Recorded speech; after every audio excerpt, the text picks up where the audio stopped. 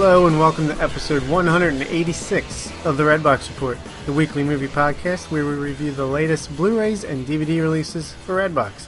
I'm your host, Bob Fallon. And I'm your co-host, Joel Fallon.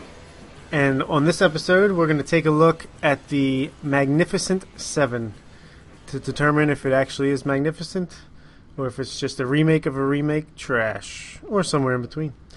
I'll be reviewing if there's 7 people or not. That's a good question. We have to keep tabs on that. Make sure they're being honest and they're false advertisement, clickbait. Yeah, it's been a thing this year. It seems like with trailers not living up to the movies, but we'll be the judges and juries and executioners on that one. But our top 5 this week is Ethan Hawke movies because we've already done Denzel Washington, and he's probably the next, biggest actor of the bunch, with at least as far as filmography goes.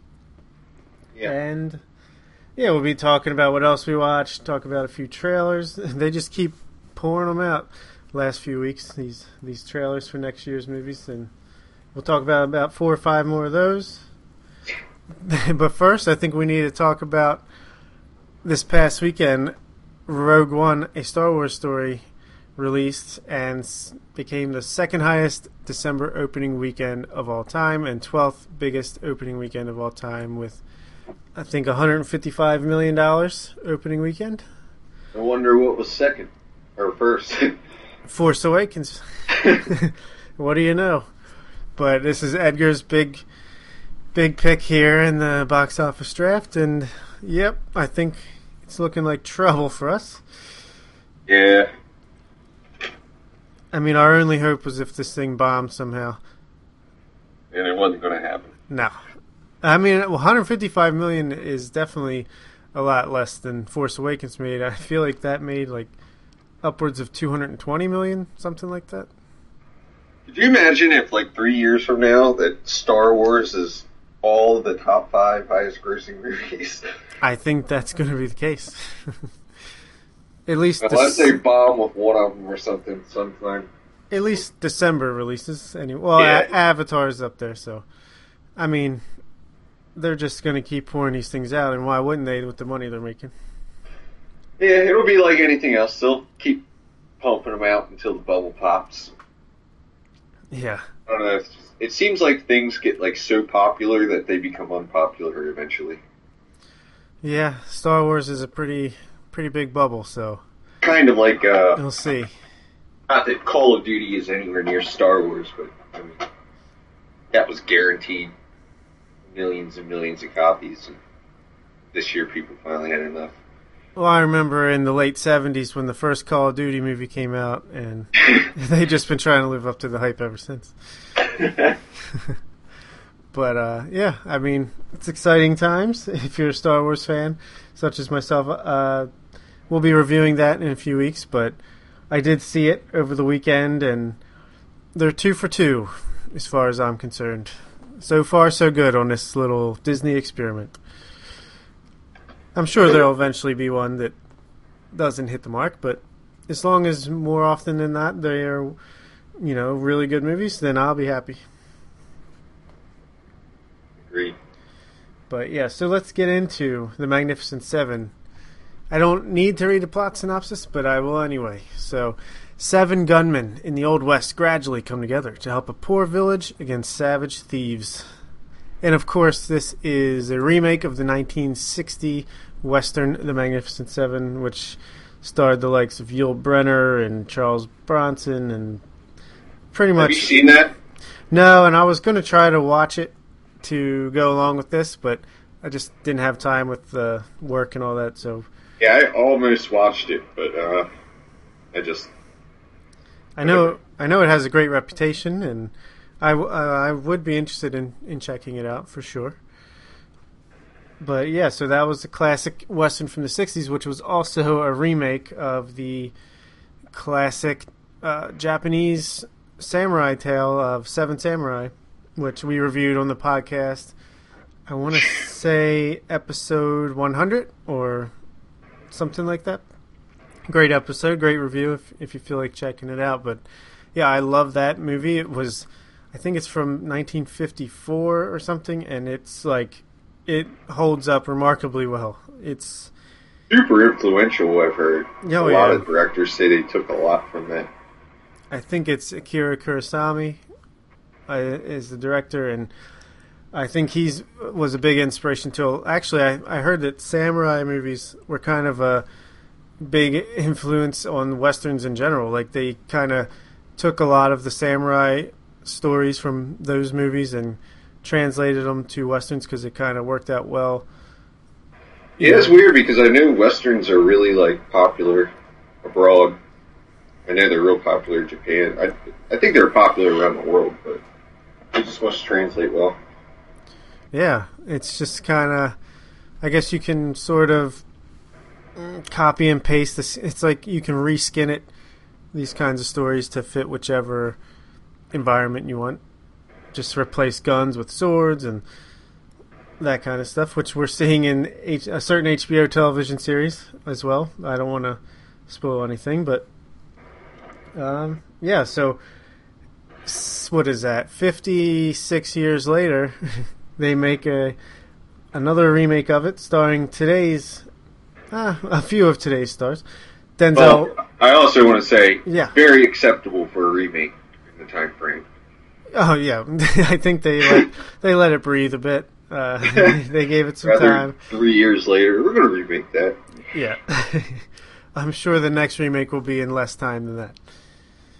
But Anton Fuqua directed it, starring Denzel Washington, Chris Pratt, Ethan Hawke, Vincent D'Onofrio, a few other familiar faces in the mix, but those are the big four of the seven. Denzel Washington plays the leading man, whose name is Chisholm. Oh, wow. Weird name. Yeah, something like that.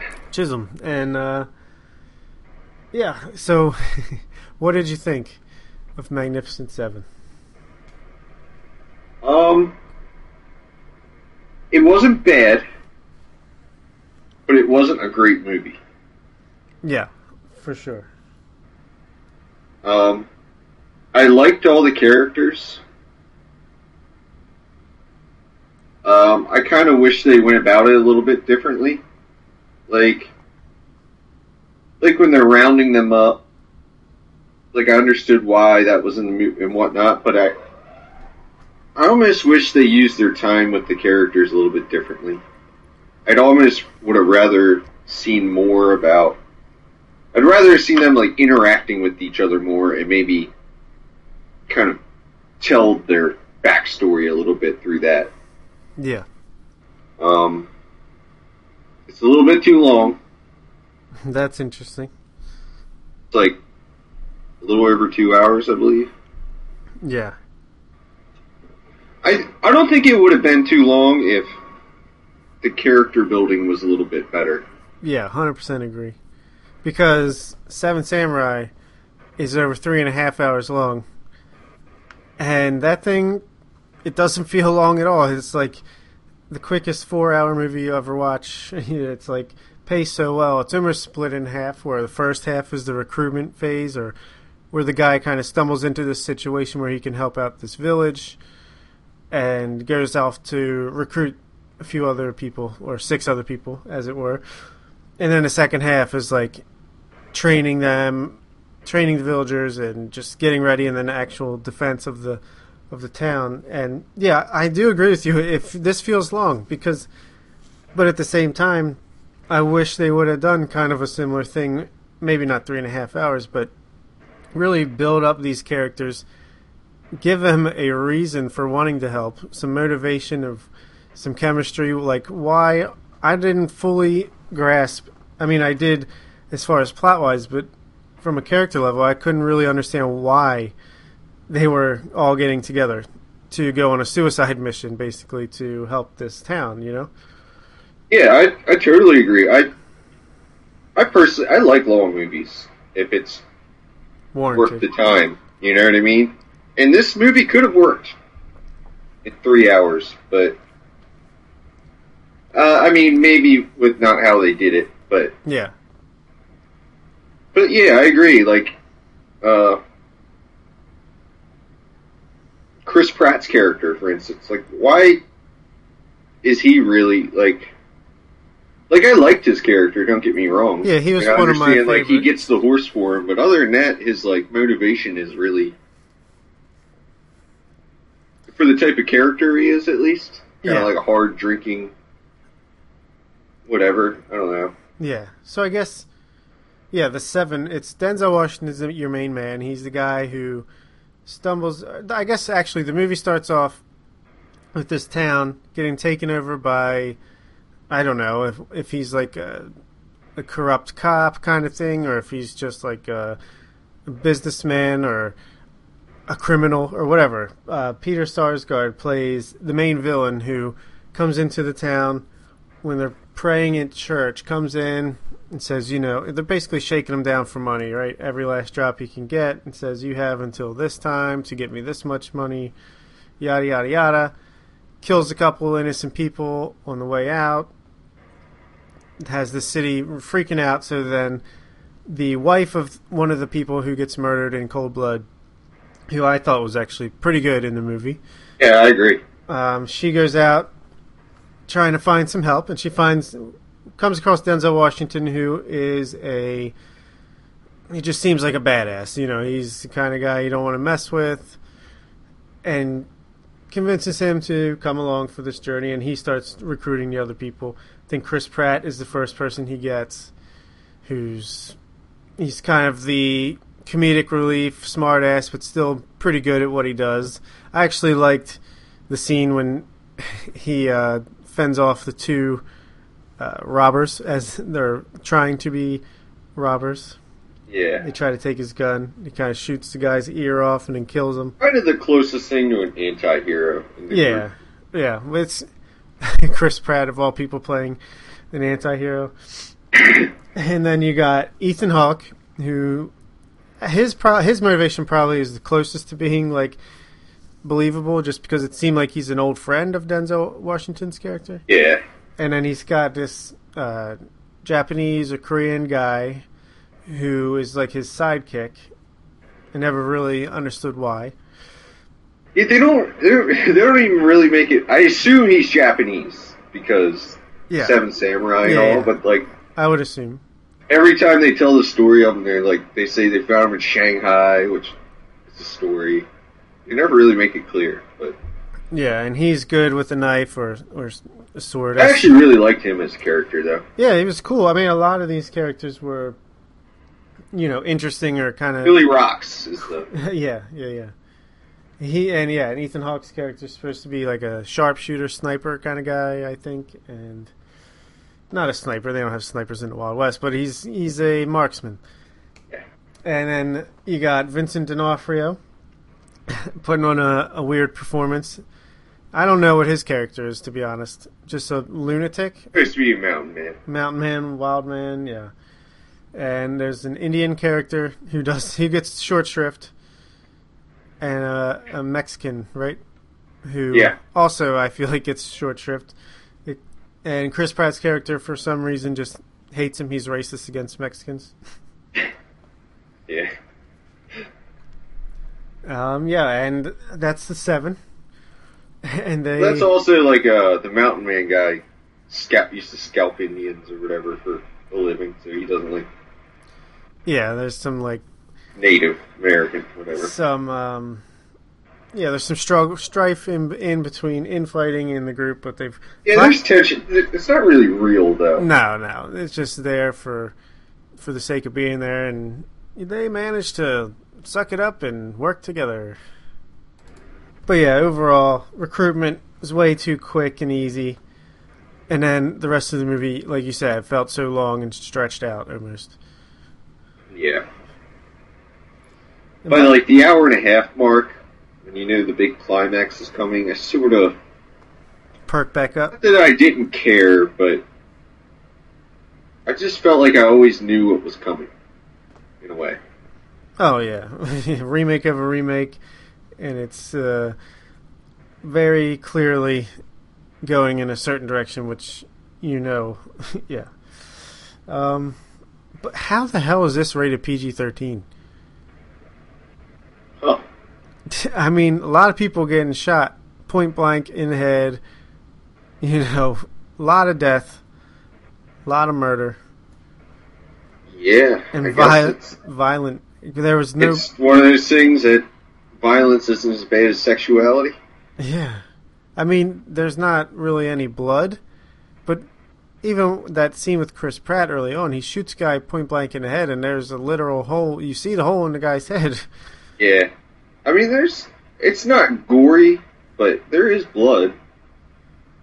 Yeah. It's pretty crazy that this is PG-13. Certainly. I think this is just testimony that our rating system is absolutely broken. Yeah, 100%. We might as well not even have them in a way. Yeah. I mean, just say what's in the movie, and it's up to the discretion. yeah. I agree. And then I guess after they recruit all these people, they train the townsfolk to help support, and it's very similar to Seven Samurai, where these are not fighters. You know, they don't know what they're doing.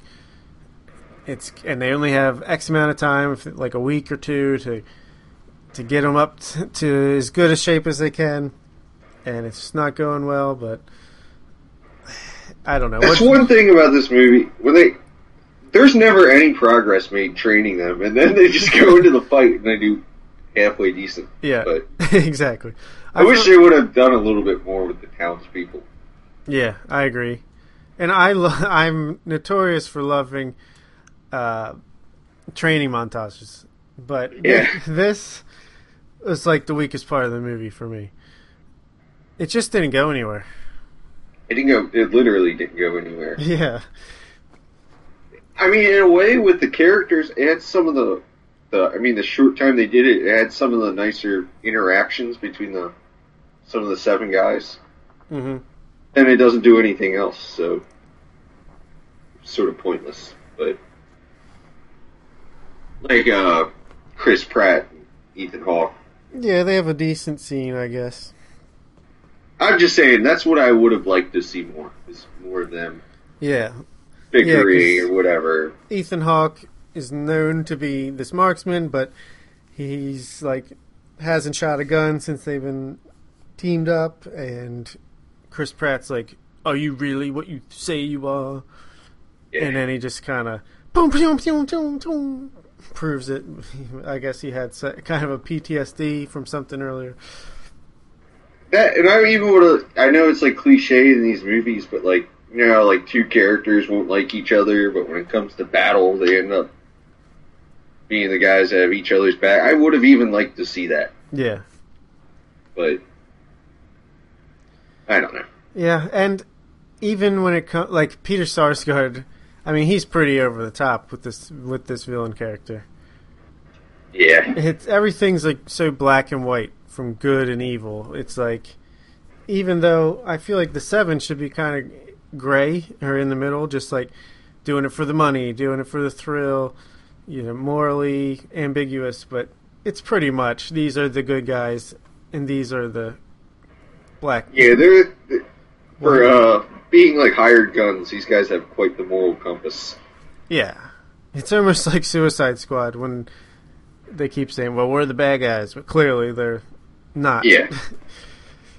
Yeah, and it's very this. Actually, after just seeing Rogue One, this movie kind of reminds me of that in a way, because it's these X amount of people going on a impossible mission.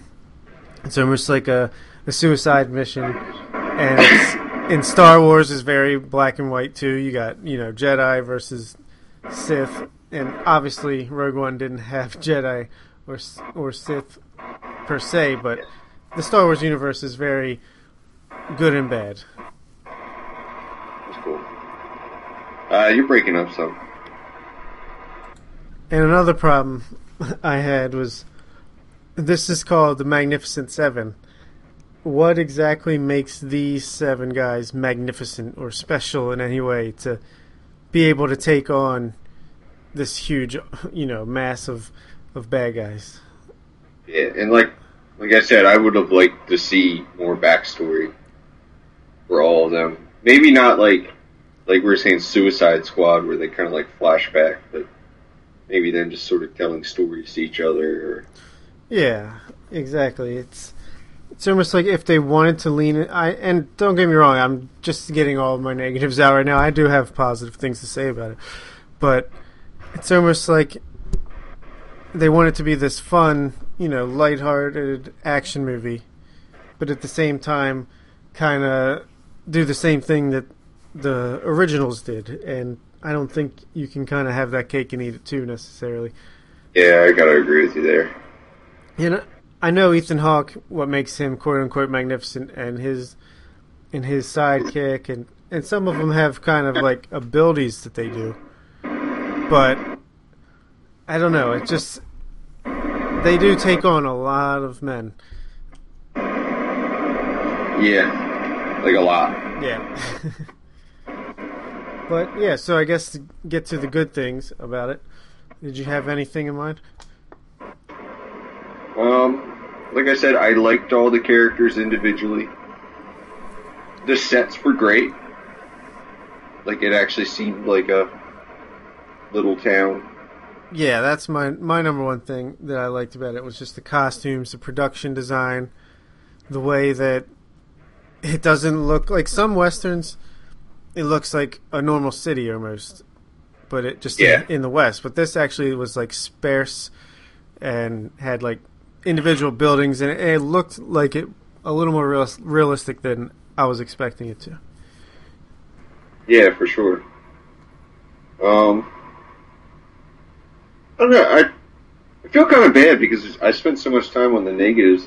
I did overall enjoy the movie. Yeah. It wasn't bad by any means, but it is lighthearted and fun. I think it is a good time. It's an easy watch. Like, even for as long as it is, I feel like this is going to have a long life on FX or something like that.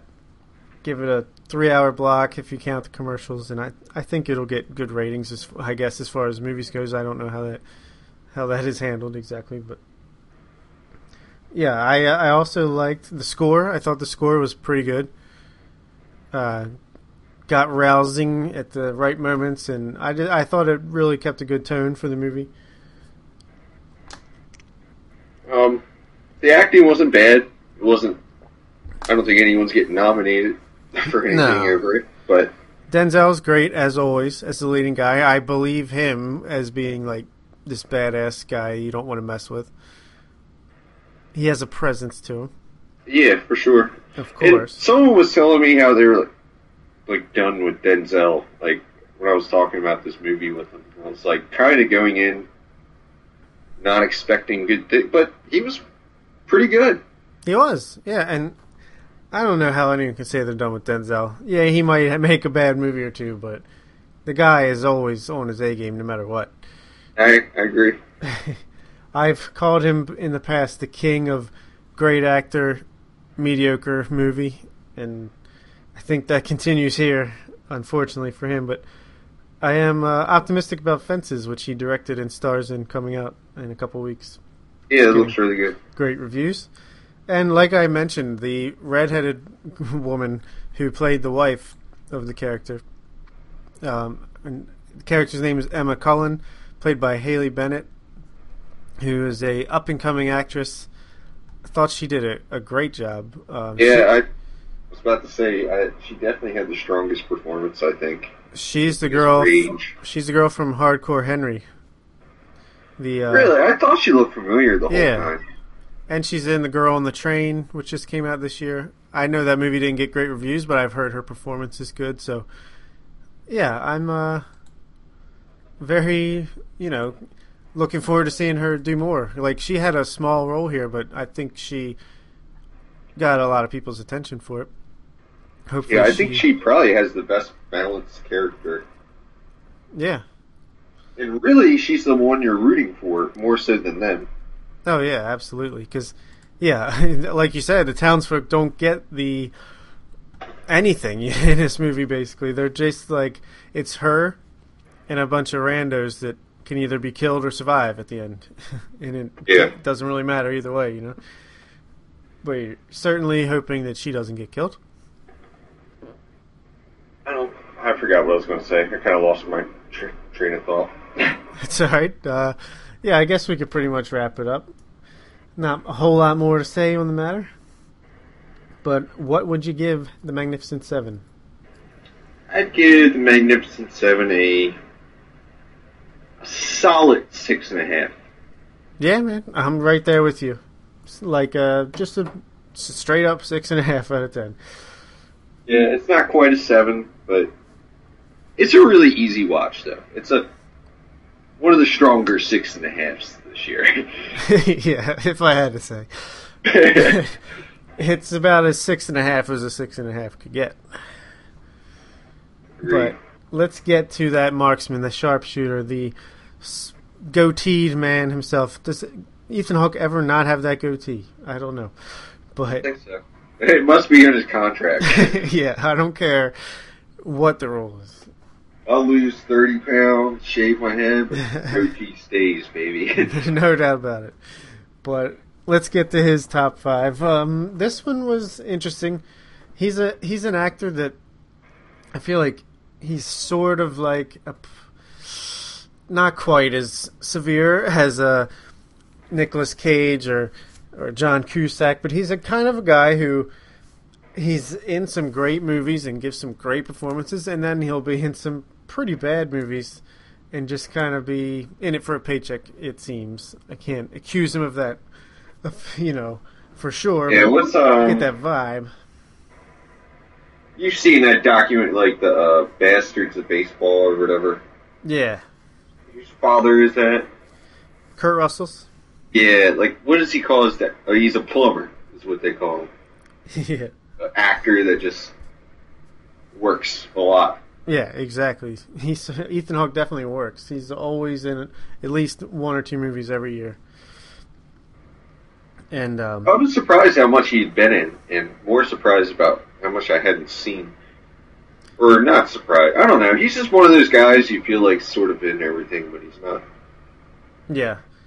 Yeah, and he plays a certain type of character incredibly well, which I'll get into in my top 5. And then there's performances like in Magnificent Seven, which we just talked about, where it's kind of he's doing the job, but he's not really pushing it to another level. He's just, doing what's on paper, doing it adequately, and that's that. I feel like he does what needs to be done.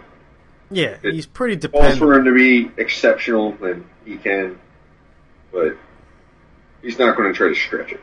Yeah. But let's get into it. I'll kick it off with my number 5, Gattaca. This is a sci-fi movie. Came out, I want to say, late 90s, early 2000s. This is a movie where it's in the future, and this is a world where your entire life is determined by your DNA. Just, they take your DNA when you're born. It tells them, what you're good at, what you're bad at, all this stuff, and that's where you get your lot in life. And Ethan Hawke plays the main character, who is he's a kid, a young man who wants to become an astronaut or a space, go into space and all this kind of stuff.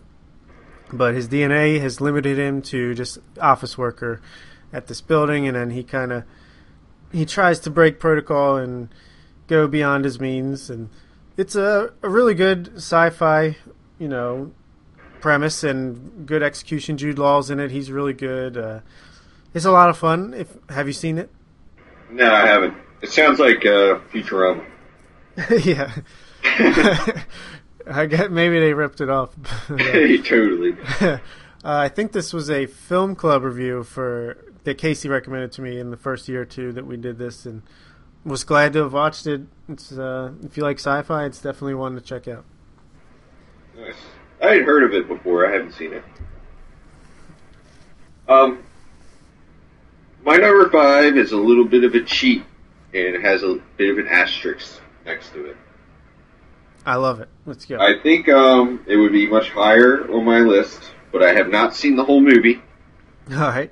And the reason I haven't seen it is almost out of respect. I want to really sit down and give it my full attention. And, we just watch a lot of movies, so. Yeah. So it's Boyhood. All right, there you go. I have probably seen about a quarter to a third of. It seems like it's incredible, but I know you and my brother really like it. I can't confirm or deny. No spoilers. Yeah. I might hate But yeah, it. I'm looking forward to seeing it, but it just, when you're trying to think of a movie, it's always after the fact that you think of the good ones. That's true. In the heat, you're rewatching all this mediocre crap, and you're like, oh, damn it. Why didn't I just watch something I know is going to be good? Yeah. But, yeah, I certainly understand where you're coming from.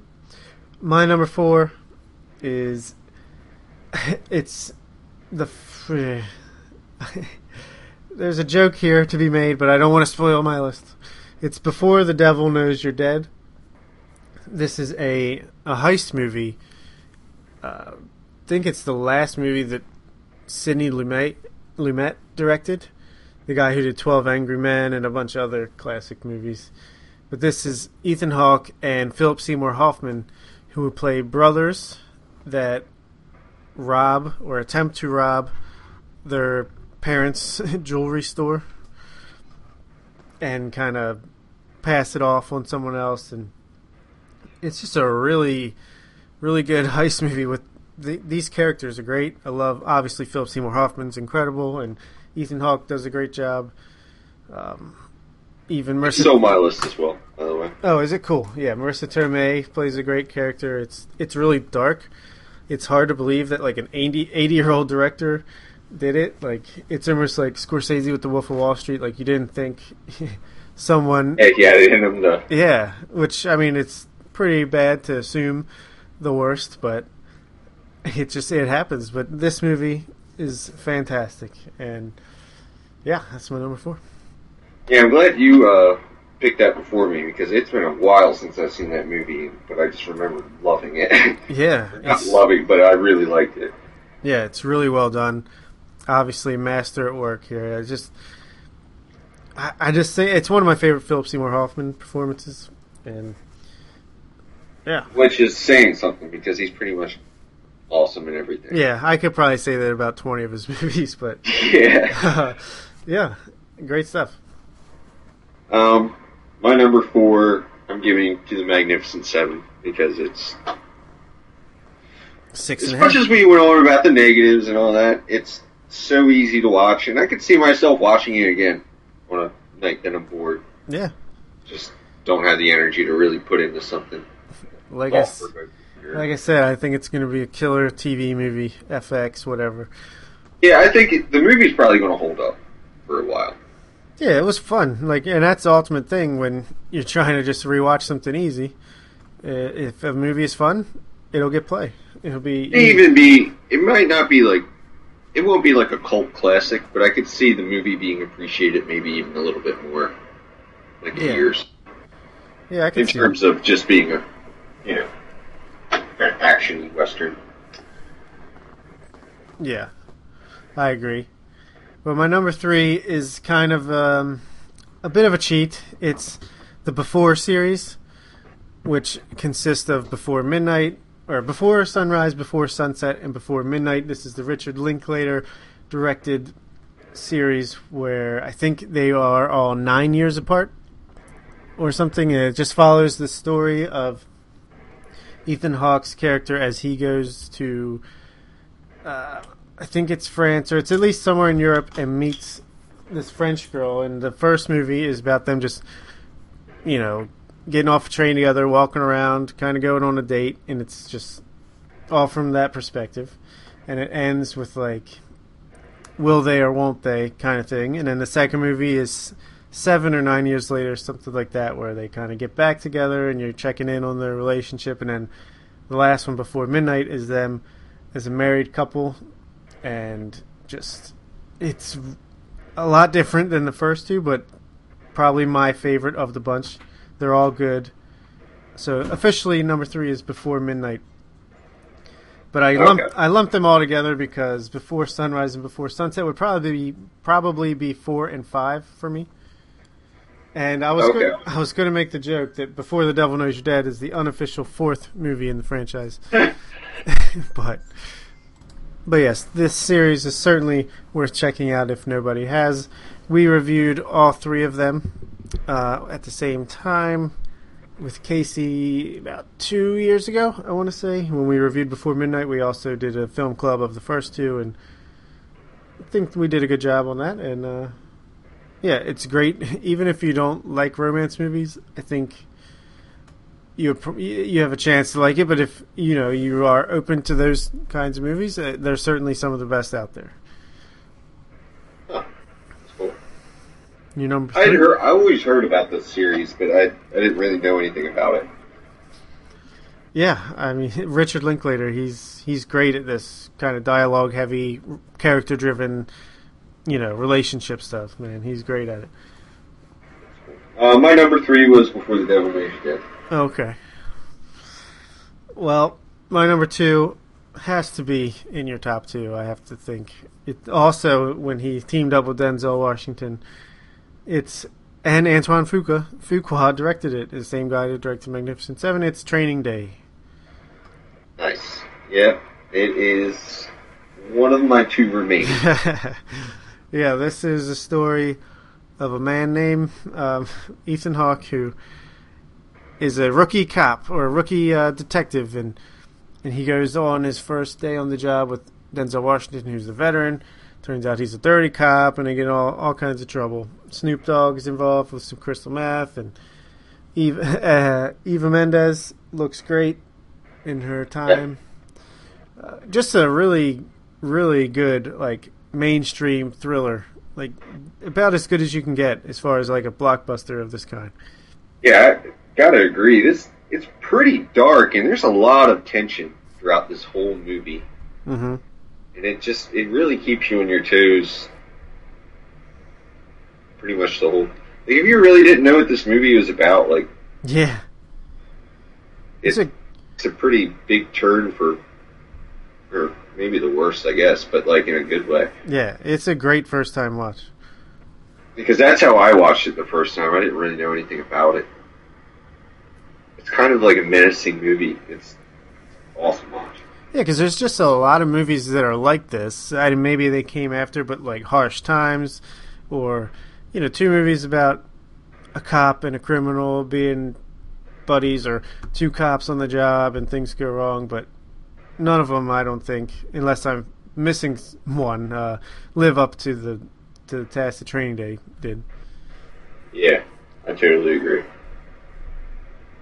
What's your number 2? My number 2 is Lord of War. Honorable mention for me. It's I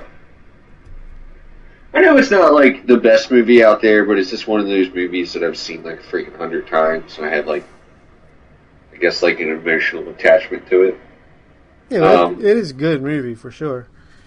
Actually, of this whole list, maybe not my favorite character Ethan Hawke plays.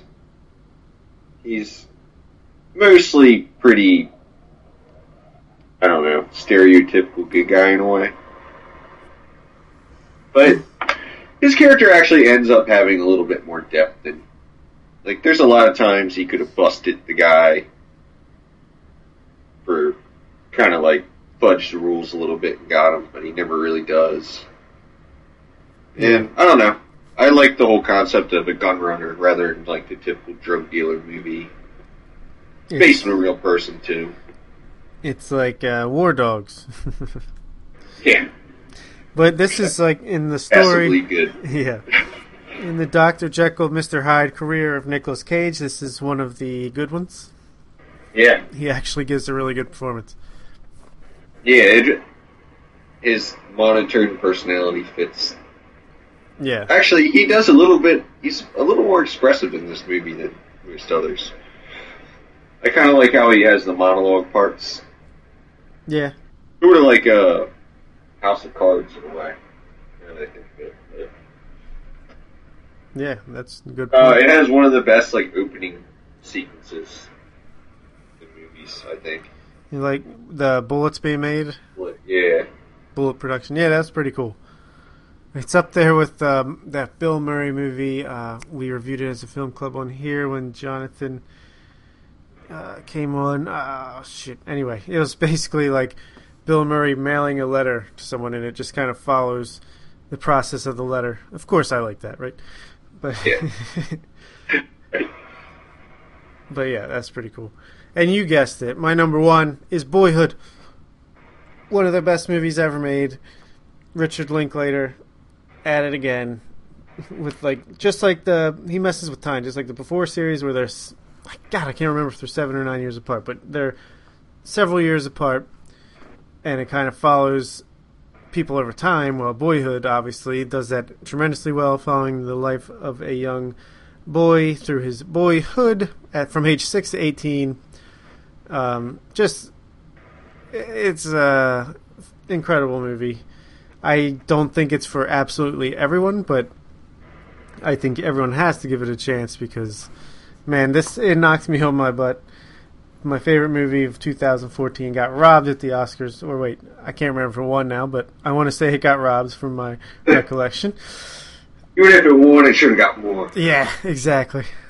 But yeah, Boyhood. I've talked about it a lot on here, and yeah, that's the exact reason I haven't watched it, because I feel like I could pass that movie off as being not for me really easily if I wanted to. Yeah. Or just, not put the effort into watching it. But I just feel like it's eminently relatable, even if it's not your experience exactly. I feel like it's just nostalgia in a weird way where it just makes you think about your own childhood growing up. And it's really weird how it has this effect, at least on me it did anyway. And yeah, man, it's I need to watch it again sometime. Yeah, maybe if we both watch it, we'll do like an update review or something. Yeah. Just what else we watched or something. Yeah, could be a thing.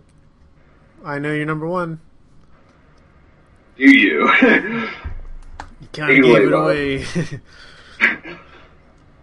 Training Day. Yeah. It's actually a sequel to Magnificent Seven. Yeah. Modern Day. It's their grandkids. Arc it up. The grandkids, it's just like fate. Don't they say that in the Magnificent Seven, like their grandfathers were fought in the same battle. He's like, maybe my granddaddy killed your granddaddy. Yeah. Cool. Yeah, that's a good pick since it was my number two. Any honorable mentions? No. All right. Well, I had a couple. Like I said, I had Lord of War. I have Explorers, which is when Ethan Hawke's he's like 12 years old.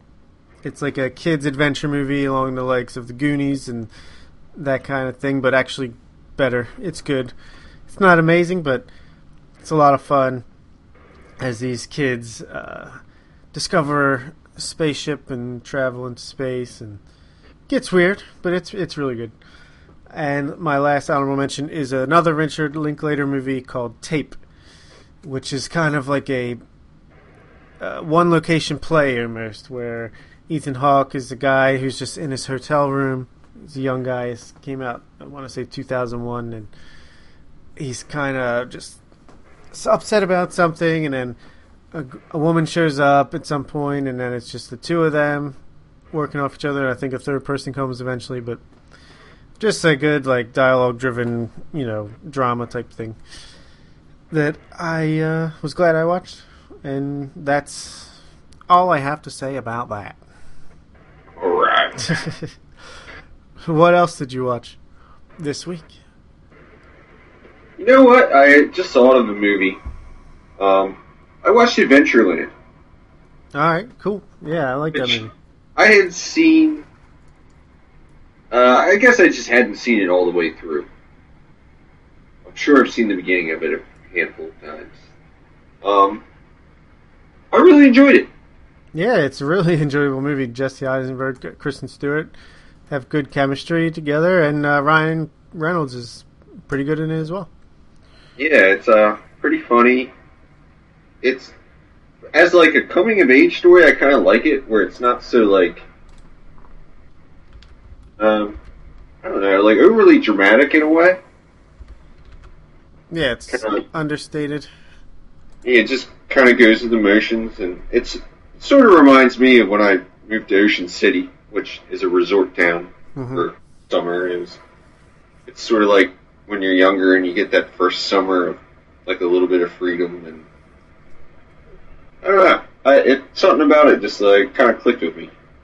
I liked it almost more than I should have, in a way. Or it's not. I don't know. It's a good movie, but it's. I don't know. I don't think there's any shame. I'm trying to put it in the word like say it's like a 7 out of 10, which I'd probably give it a 7 or 7.5. But for some reason, just for me personally, like I clicked with it enough that it's like an 8.5 for me personally. But I've had those movies. There's no doubt about it. But objectively, it's like a solid 7, 7.5. Yeah, for me, the one that just sticks into my mind from a couple years ago is a Joe Swanberg movie, Happy Christmas. And it's just like this little indie about some guys who's married, sister comes home, or comes to live with him while she tries to get on her feet. And it's just a really small indie movie, but for whatever reason, it really resonated with me. And I loved it more than probably anyone else. That's probably like my favorite part about like watching movies is finding those ones. Yeah.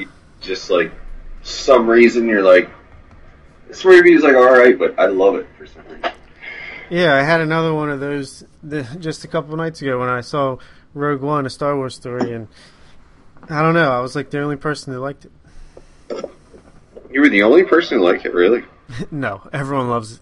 Oh, okay. It's getting great reviews. No, yeah, it's getting good. I don't think it's not as well reviewed as Force Awakens, but yeah, they certainly did hit it out of the park. We'll talk. I don't want to talk too much about it because we'll dive deep into it in a few weeks. But yeah, I saw that, and I saw this little sci-fi movie called Morgan. I don't know if you heard about it from earlier in the summer. Yeah. Had a really interesting premise about, it's almost like Ex Machina type stuff where it's artificial life and starts going, or Westworld, and starts going a little haywire. They got to figure out what to do, all this kind of stuff. And obviously, loved Ex Machina, loved Westworld season 1, and went into this with low expectations because I didn't really hear a bunch about it, but I was curious, looking forward to it, and man, put me to sleep. Really? Yeah, it's a real shame. Bit of a miss, bit of a dud here. Very dull. I couldn't get invested in the characters. There's a twist that you pretty much see coming a mile away. But I mean, there's some. It's not necessarily bad. It's just like this has just been done so much better and recently. Yeah, and it's kind of the big new subgenre. Yeah. I mean, and I like it because it's kind of something we have to face potentially at some point. Yeah, it's cool. I would like to see someone else have a better twist to it. Yeah. Or not a better twist, but just it seems like they're all pretty much the same in a way. Tweak it, do something a little bit different, yeah. Like, actually, I really, it's actually one of the older examples, but the Animatrix has a really cool, it's sort of like the backstory of the Matrix. Uh-huh. How they got to being in the Matrix. And it's essentially like the same thing, like AI goes haywire, but it's sort of the opposite, where AI gets, like, to be self-thinking and self-reproducing, and they actually try to live with humans. Like, it's almost more of like a civil rights kind of thing. Yeah. The humans just like banish them away so many times that eventually it all comes to a head. But it's awesome. It's like told in 7 vignettes or whatever it is. Right, yeah. I remember hearing put together by one of my favorite animators, Shinichiro Watanabe, who made Cowboy Bebop. Nice. Pretty awesome, actually. I think I might like that better than most of the Matrix movies. Well, the sequels, I'm sure. I haven't even seen them. Yeah, well, I mean, the first one's iconic, but I liked everything about that. Like, I liked how the Animatrix is in. It's like 7 different animators doing it. I like the story, and it's got style for days as well. Yeah. That's I've said this before, but The Matrix is like this weird standout in my history of watching movies where I absolutely loved The Matrix, was just obsessed with it, right? Never saw the Animatrix, never saw any sequels. Like, I don't know why. And of course I've heard they're not very good, so I never really caught up with them, but I don't think they're as so bad weird. as some people make them out to be either, though. My expectation would be so low that I couldn't believe. There's no way that they could be as bad as I'm expecting. But what else did you watch?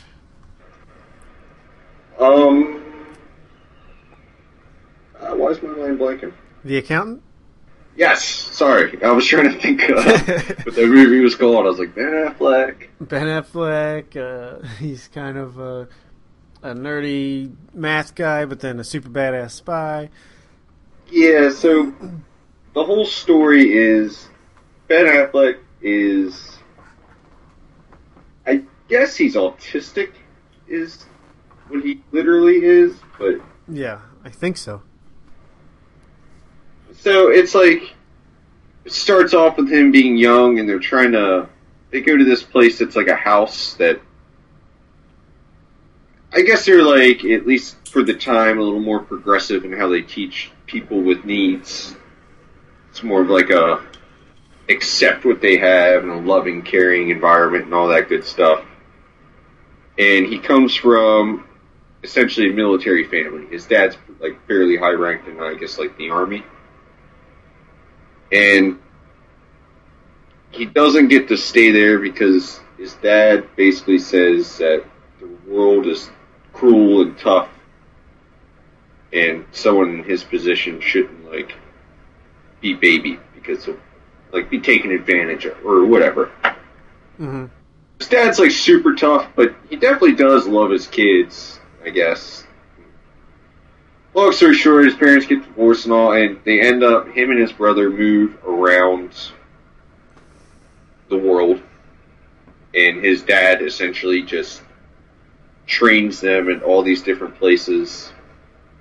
And this is all told throughout the movie as like cutscenes every so often. They cut back to him and his brother, like Flashbacks. getting the crap beat out of him for like 12 hours a day, like learning martial arts. And so, what he eventually becomes, he grows up, he is a math genius. He can just look at huge amounts of numbers and stuff in a short period of time. And since he has this, like, I don't know the proper way to say it, but like disorder or whatever, he's like extremely obsessed with finishing things. So it's sort of like his driving force in everything that he does. Mm-hmm. And it's sort of like, are you familiar with like the Hitman games? Yeah, I've played one of them, but I know. Yeah, I certainly know what they are. It's sort of set up the same way, where it's like he's sort of living a different life, like I guess as his front for money, but like he'll get these calls from like this British lady that'll hook him up with like different jobs. And all while this is happening, the government is sort of like trying to figure out who he is. So there's an investigator going. That whole part's a little bit forgettable for the most part. And basically, he makes his real money by cooking the books for criminals and drug organization, mafia, any big group of the last like 10 years they mention in the movie.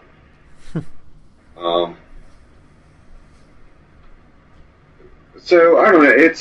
There's kind of a lot going on, but it's really not that much of a thinking movie. He goes to investigate this big tech firm for cooking the books, and it's like the CEO's best friend was the guy who was the accountant. And I guess I'm going to do spoilers, so if you don't want to hear about what this movie's about, then skip ahead like 2 minutes. Yeah, go for it. Basically, it ends up being this whole convoluted thing where it wasn't really the people you think that were cooking the books. It was actually the CEO himself, because they were going to go public eventually or whatever, and you want the stock thing to go as high as you can. But while all this is happening, there's this other firm, and they keep showing this guy. It's I forget what the actor's name is, but he's the dude from The Walking Dead, and he's in Wolf of Wall Street as the he's like the big buff like drug dealer guy. Right, yeah. I can't think of his name either.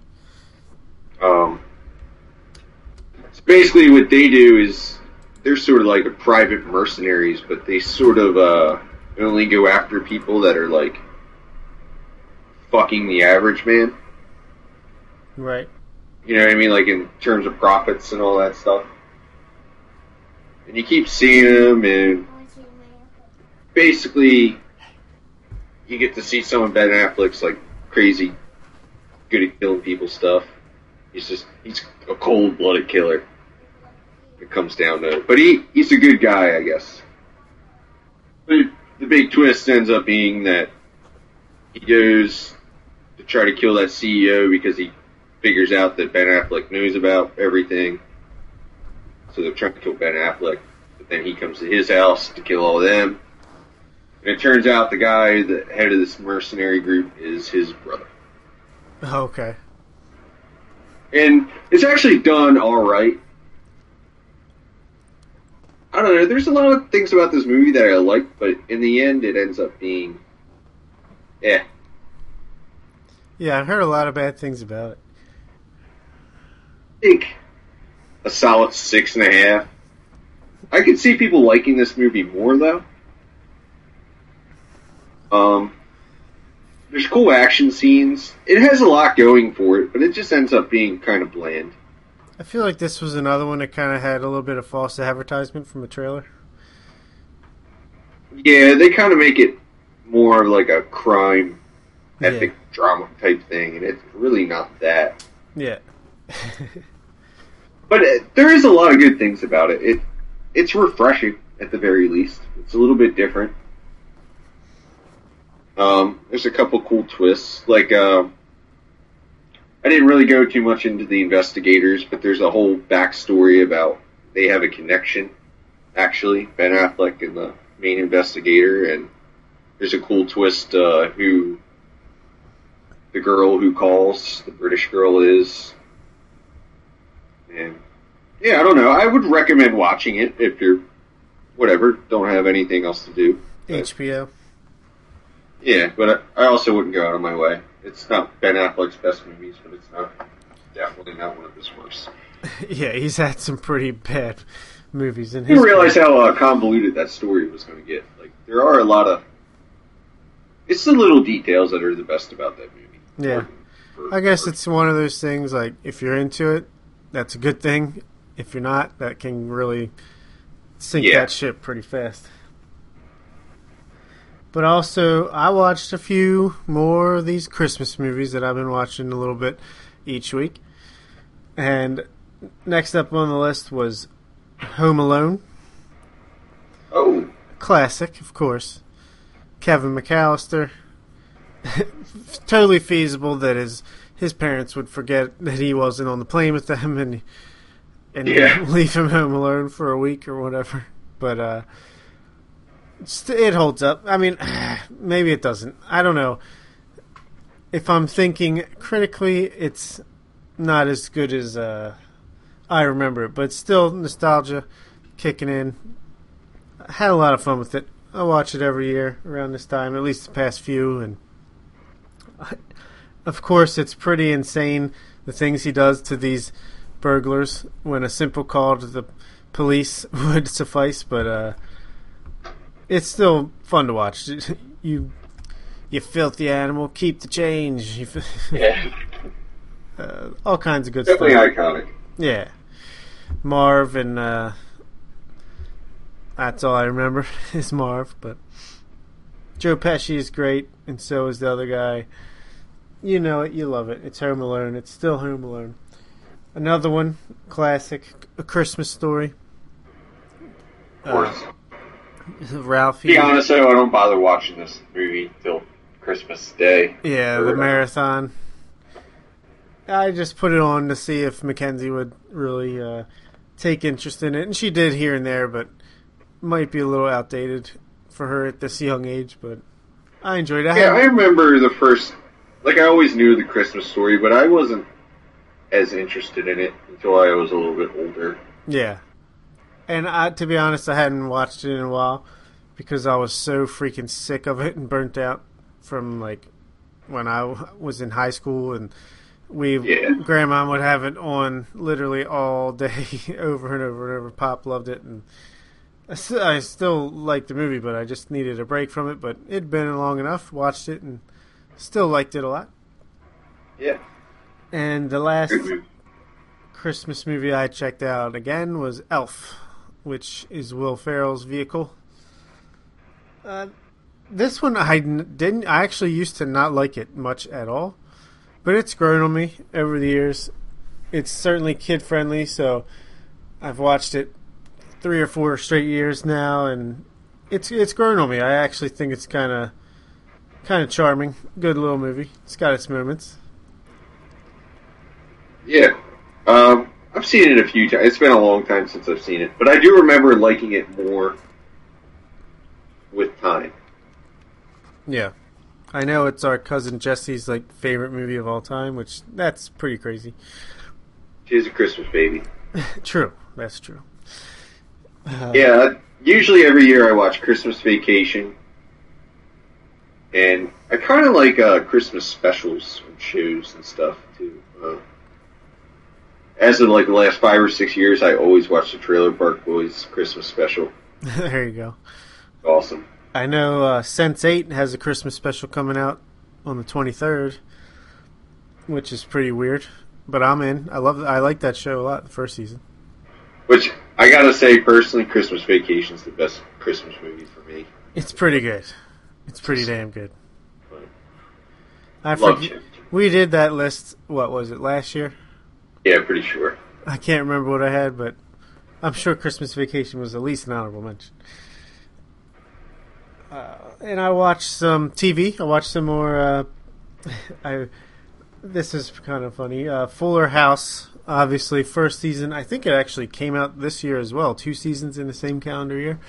But Fuller House season 2 came out December 9th, and I was so happy that it was coming out just because my daughter Mackenzie, who's 5 years old, is just completely obsessed with Fuller House. She had watched the first season at least 25 times straight through.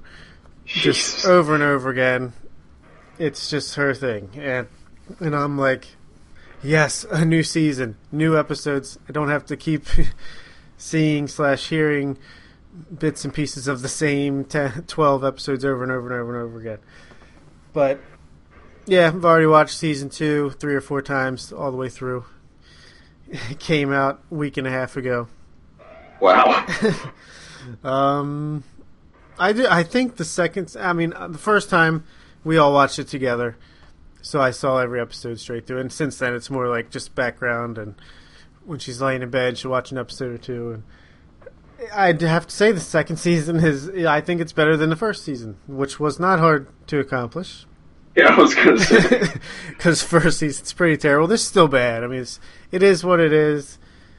I thought it was just a little bit funnier.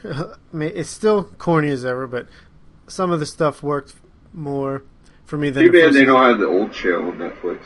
Yeah, I know. They should get on that, but I think it was they're not leaning on the nostalgia quite as much. Oh, there's still plenty of references and callbacks, but like in the first season, I feel like they try to have one of the old guys in at least one every other episode or something like that, and relied on the old actors too much, like Jesse, Danny, Joey, those guys. But in this one, it seems like they're more just finding their footing as far as keeping the story of the new kids going, you know. And Gina came back in this season. Do you remember her, Stephanie's friend? No, it's all right. They sang the I Saw the Sign. I don't know. It's been a long time. No bells ringing. Well, I've probably seen just about every episode, but yeah. Well, they brought that back, and it's cringeworthy, but I don't know. It's interesting. But also, the 33rd season of Survivor came to a close a couple weeks ago. Jesus. It's Millennials versus Gen X, and it was a really good season. Started a little slow. First few episodes kind of took a bit to get going, but once the tribes swapped and then merged, it just got better as it went along. Plenty of blind sides and hidden immunity idol plays, and there was a really the winner was this guy Adam. He was a super fan of the show. He came on the show knowing his mom had stage 4 lung cancer. She told him, "You have to go on the show. I don't care. This is your dream. Go live it." And he ends up winning the whole show. Very emotional. Plenty of times where I'm tearing up to a reality show, which is Cool. not something that happens all the time. But then in the finale, he's telling the story about what happened after the final tribal council. And he said 2 days afterwards, he got on the quickest flight back to his home, gets off the plane, sees his mom, tears, tells her he loves her, they're telling each other they love her, and he tried to tell her he thinks he won, and an hour after he got back and saw her, she died. Wow. Like, she just held on just to see him one last time after this crazy journey, and pretty crazy story that's almost too good to be true. Like, if it was in a scripted movie, you wouldn't believe it. It was possible. Yeah. That's awesome. Yeah, it was really good. And next season premieres March 8th, the 34th season, which is another all-star season I'm really excited about. It's got some of my favorite players in the past 5 years or so on there, so strong as ever. Wow. It's the cockroach of television, I think, Survivor. It's going to be the last thing standing. And the last thing I watched was the new Netflix show that just came out this past weekend called The OA. Have you seen I've anything heard about of it? Yeah. It's kind of like an adult version of Stranger Things. Okay. But mixed with some Sense8 in there as well. It's like this girl. It starts off with like an iPhone footage of her jumping off a bridge. Britt Marling, she plays the lead character, and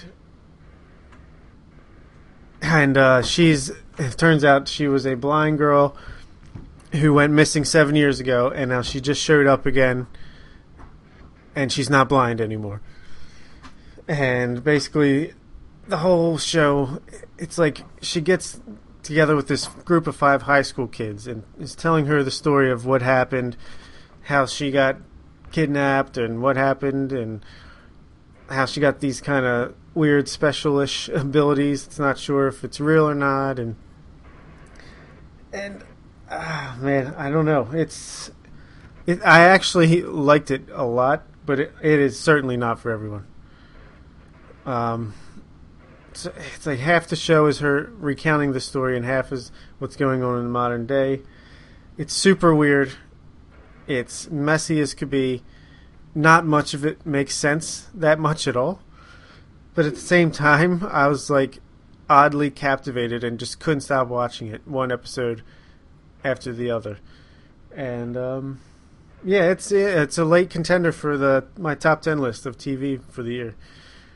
Probably not going to crack the top 5, but we'll see what happens there. I'm trying to see who it's for.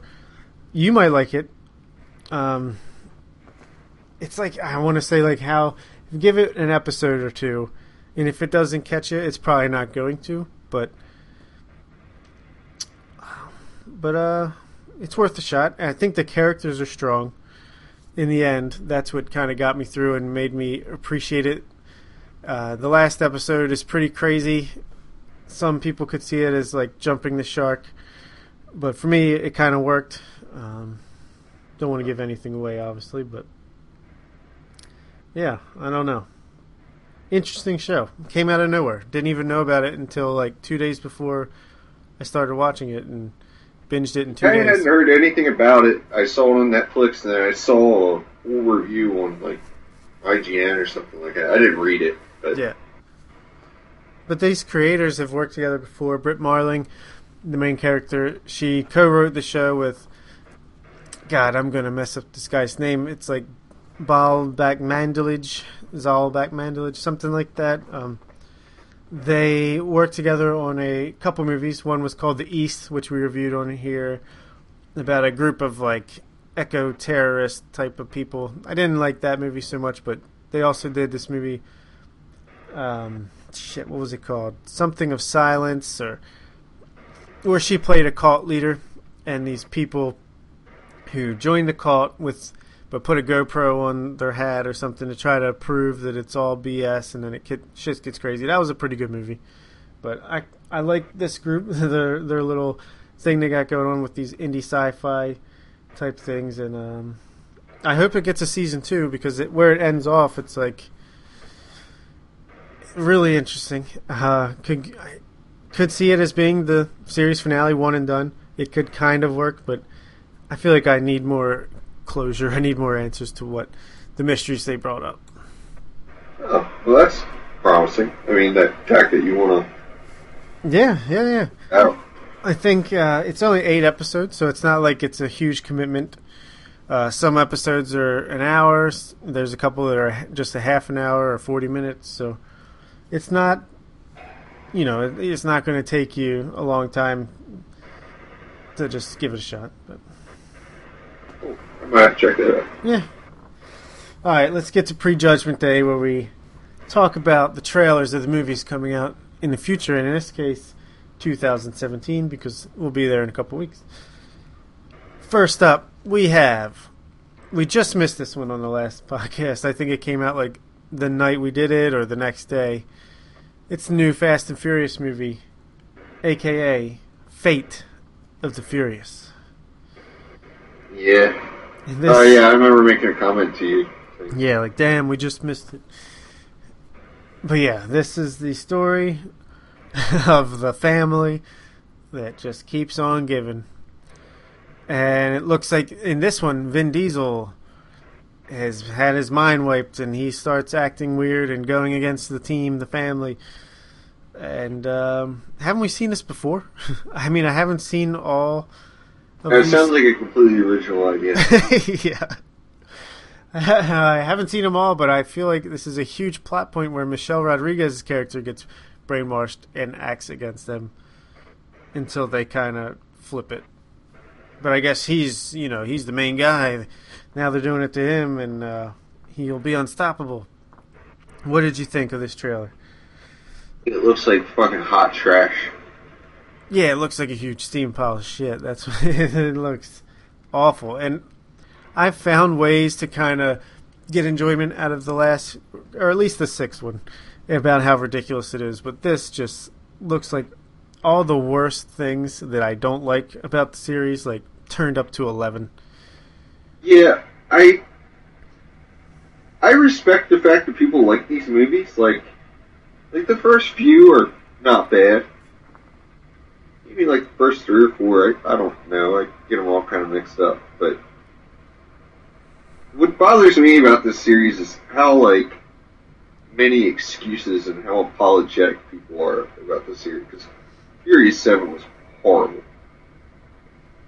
Yeah. Horrendous. Like, seriously, I stand by it. It's one of the worst movies I've seen. It's laughably bad. It's cheesy. It's the Fuller House of movies. It's like, and I don't understand. I mean, I can get that people just have fun with it, whatever, but I feel like the same people that like these movies will not like a movie like Interstellar or something like that. Yeah. And obviously I get it. There are like dumb movies that I can just enjoy to a certain level, but yeah, it's puzzling to me as well. It's just, I mean, they just haven't done anything remotely new, and I understand you don't want to like completely change it, but yeah. it would almost be better with a reboot or something like that at this point. Except they're making money hand over fist, so of course they'll never. Yeah, and I sort of don't blame the actors for doing it. I mean, it's got to be a boatload of money at this point that they're making for halfway showing up. But, I mean, it's not even really about cars. I mean, it is and it isn't. It's just, the whole series, it's so illogical that they, like, stay in their cars and fight. And, like, I liked it at first, but it's so, I don't know. It's like a video game almost, but not in a good way. Yeah. It'd probably be better as a video game series. Might be fun. Yeah. Yeah. I'll give it a 4 out of 10, prejudging it generously. Give it a 2. Do it. Man. That's pretty bad.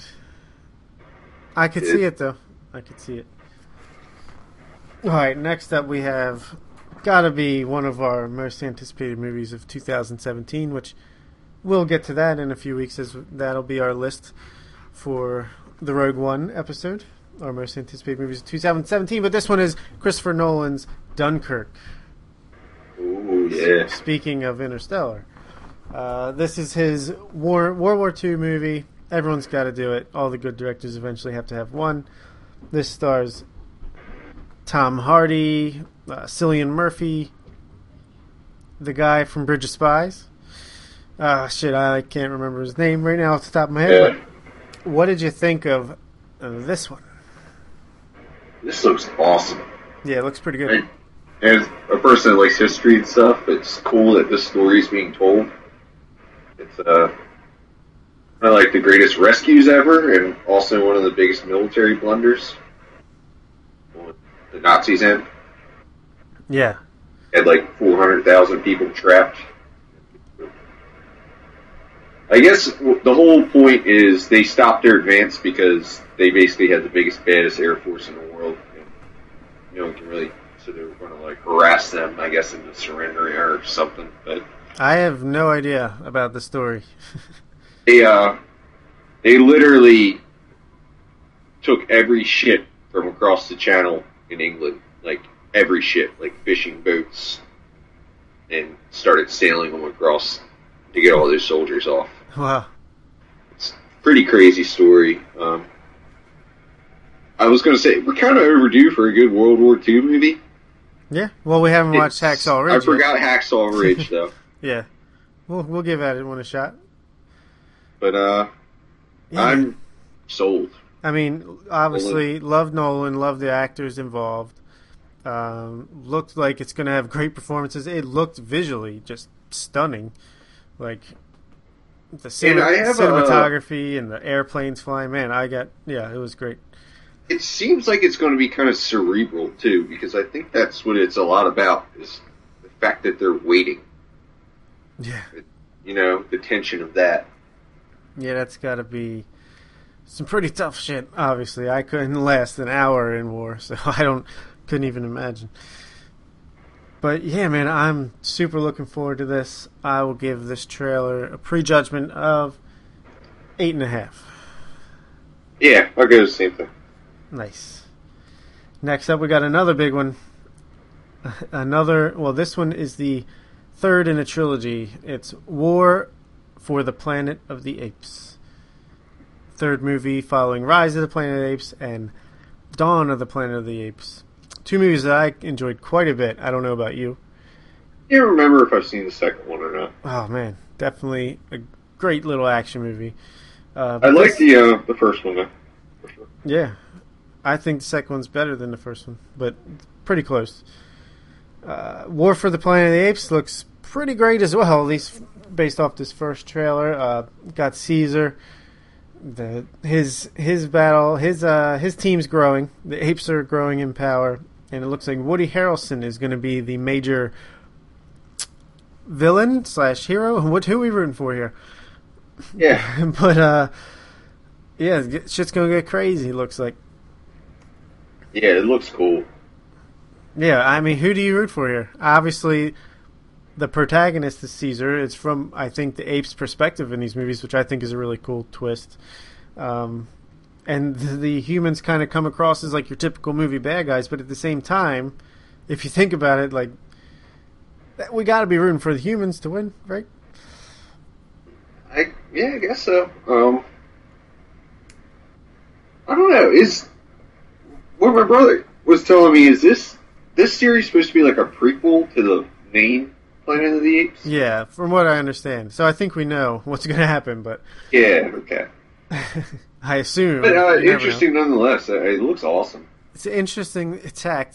Rogue One seems to be on the brain this episode, but that's a prequel leading directly to a classic, movie from the 70s, and they managed to do 3 movies leading up to a little. Yeah, I like this. I'd almost rather this than just rebooting everything. Yeah. Yeah, at least, I do like it too, and really came out of nowhere. I was not expecting the first one, Rise of the Planet of the Apes, to be anywhere near as good as it was. Yeah. I just thought, especially because, Planet of the Apes remake with Mark Wahlberg was just so bad, and I don't know. I just thought the franchise was dead. The only good movie up to that point was the original. Yeah. And, so certainly looking forward to it. I'll give it 8 out of 10. Yeah, give it a... Yeah, 8's cool. All right. I'm always an optimist on these things, and I feel like 2016 was kind of a bad year for movies, at least on the top end. But it also coming off of some pretty strong ones. Yeah, pretty strong years. And I don't mean I haven't seen a lot of what are considered the best movies of the year, so I shouldn't speak too soon. But just from what I've seen, there's been plenty of good stuff, but not a lot of great stuff. Yeah, it's mediocre. Yeah. But next trailer we got a sneak peek at Blade Runner 2049, the sequel to Blade Runner, another classic sci-fi movie from back in the day. But Harrison Ford returns as help me out here. I don't remember what his name is. As the main character from the original, and Ryan Gosling joins the fray. This is shot by cinematographer Roger Deakins, directed by Denis Villeneuve, who's just on a roll lately with Sicario, Arrival, Enemy, Prisoners. One of my favorite directors of the current day. I didn't even like Blade Runner, the original. I don't know about you. I actually had never watched the whole thing until fairly recently. Or knew of it from Reputation. Yeah. I watched it a few years ago and, heard amazing things. I was super excited to watch it, and it was kind of like a dud for me. I always hear that there's like a specific version that you're supposed to watch. Yeah. I don't think I saw it. It's kind of hard because apparently Ridley Scott really butted heads with the studio for a long time about releasing his cut. Yeah, is he a replicant? Is he not a replicant? But yeah, I don't know which version I saw, but with the talent involved in this sequel, I'm in 100%. I don't care that I didn't really like the first one, and I'll probably give it another chance before I see this movie. But man, it just looks beautiful. Roger Deakins is known for his beautiful cinematography, and it seems like there's no exception here. Yeah, it definitely has vibes of the first one. I think Blade Runner is more important, not necessarily for its story, but just how everything else can work so well that maybe the story doesn't have to be so incredible. Or I don't know. I like the story personally. It's kind of like a what do you call it? There's detective film noir. Yeah.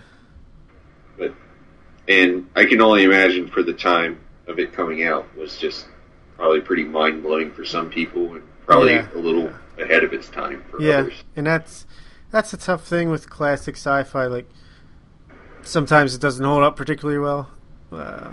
And it's I really like that used future with all the neon. Yeah, it's beautifully shot. Yeah. So What are you But getting? I'm pumped for this. This looks awesome. Ryan Gosling's awesome. I love Harrison Ford. Yep. What are you going to give it? I'm going to give it an 8.5. Wow. Okay. Optimist. Yeah. I'll give it a 7. But I'm hoping to be, I'm hoping that I'm going in with lowered expectations, and that will only make me love it even more. Always undercutting me. Yeah. One way or the other. Last one on the docket. We got Despicable Me 3. Another third in a trilogy. A little bit lesser renowned, but one nonetheless. This is the kids' animated films that star Gru as a supervillain who becomes a parent to these kids and these minions, and this time he's going up against another supervillain who's like from straight out of the 80s, or disco and dancing, mustache, voiced by Trey Parker from South Park, and I don't know. This looks like more of the same, but I kind of like the villain here, or the seems antagonist. Yeah, what I would say. Seemed like it had some life to it, some pep in the step. I don't know if I'd go out of my way to see this, but it looks like it's funny. I mean, yeah. I think I've only seen the first one. Yeah, I've seen the first two. I don't love these movies, but they're not terrible. They're passable. They're watchable. Oh, for sure, yeah. There's no doubt in my mind I'll be watching this. So I better just get prepared now, get in a good mindset. I'm going to go with a 6 out of 10. I'd give it a 6.5. I liked it, I think, a little bit more. All right. I thought it was funny. I liked the 80s character a lot. Yeah, that was the best part, I thought. For sure. Yeah, so that'll do it for this episode of the Redbox Report. You can always follow us on Twitter at the Redbox Report. Email the podcast any questions, concerns, suggestions, feedback, anything you want at the redboxreport@yahoo.com. I'm personally on Twitter at the Oriole Report. I'm on Twitter at Redbox Report. Like us on Facebook, subscribe, rate, and review the podcast on iTunes, and we'll see you later. Thank you.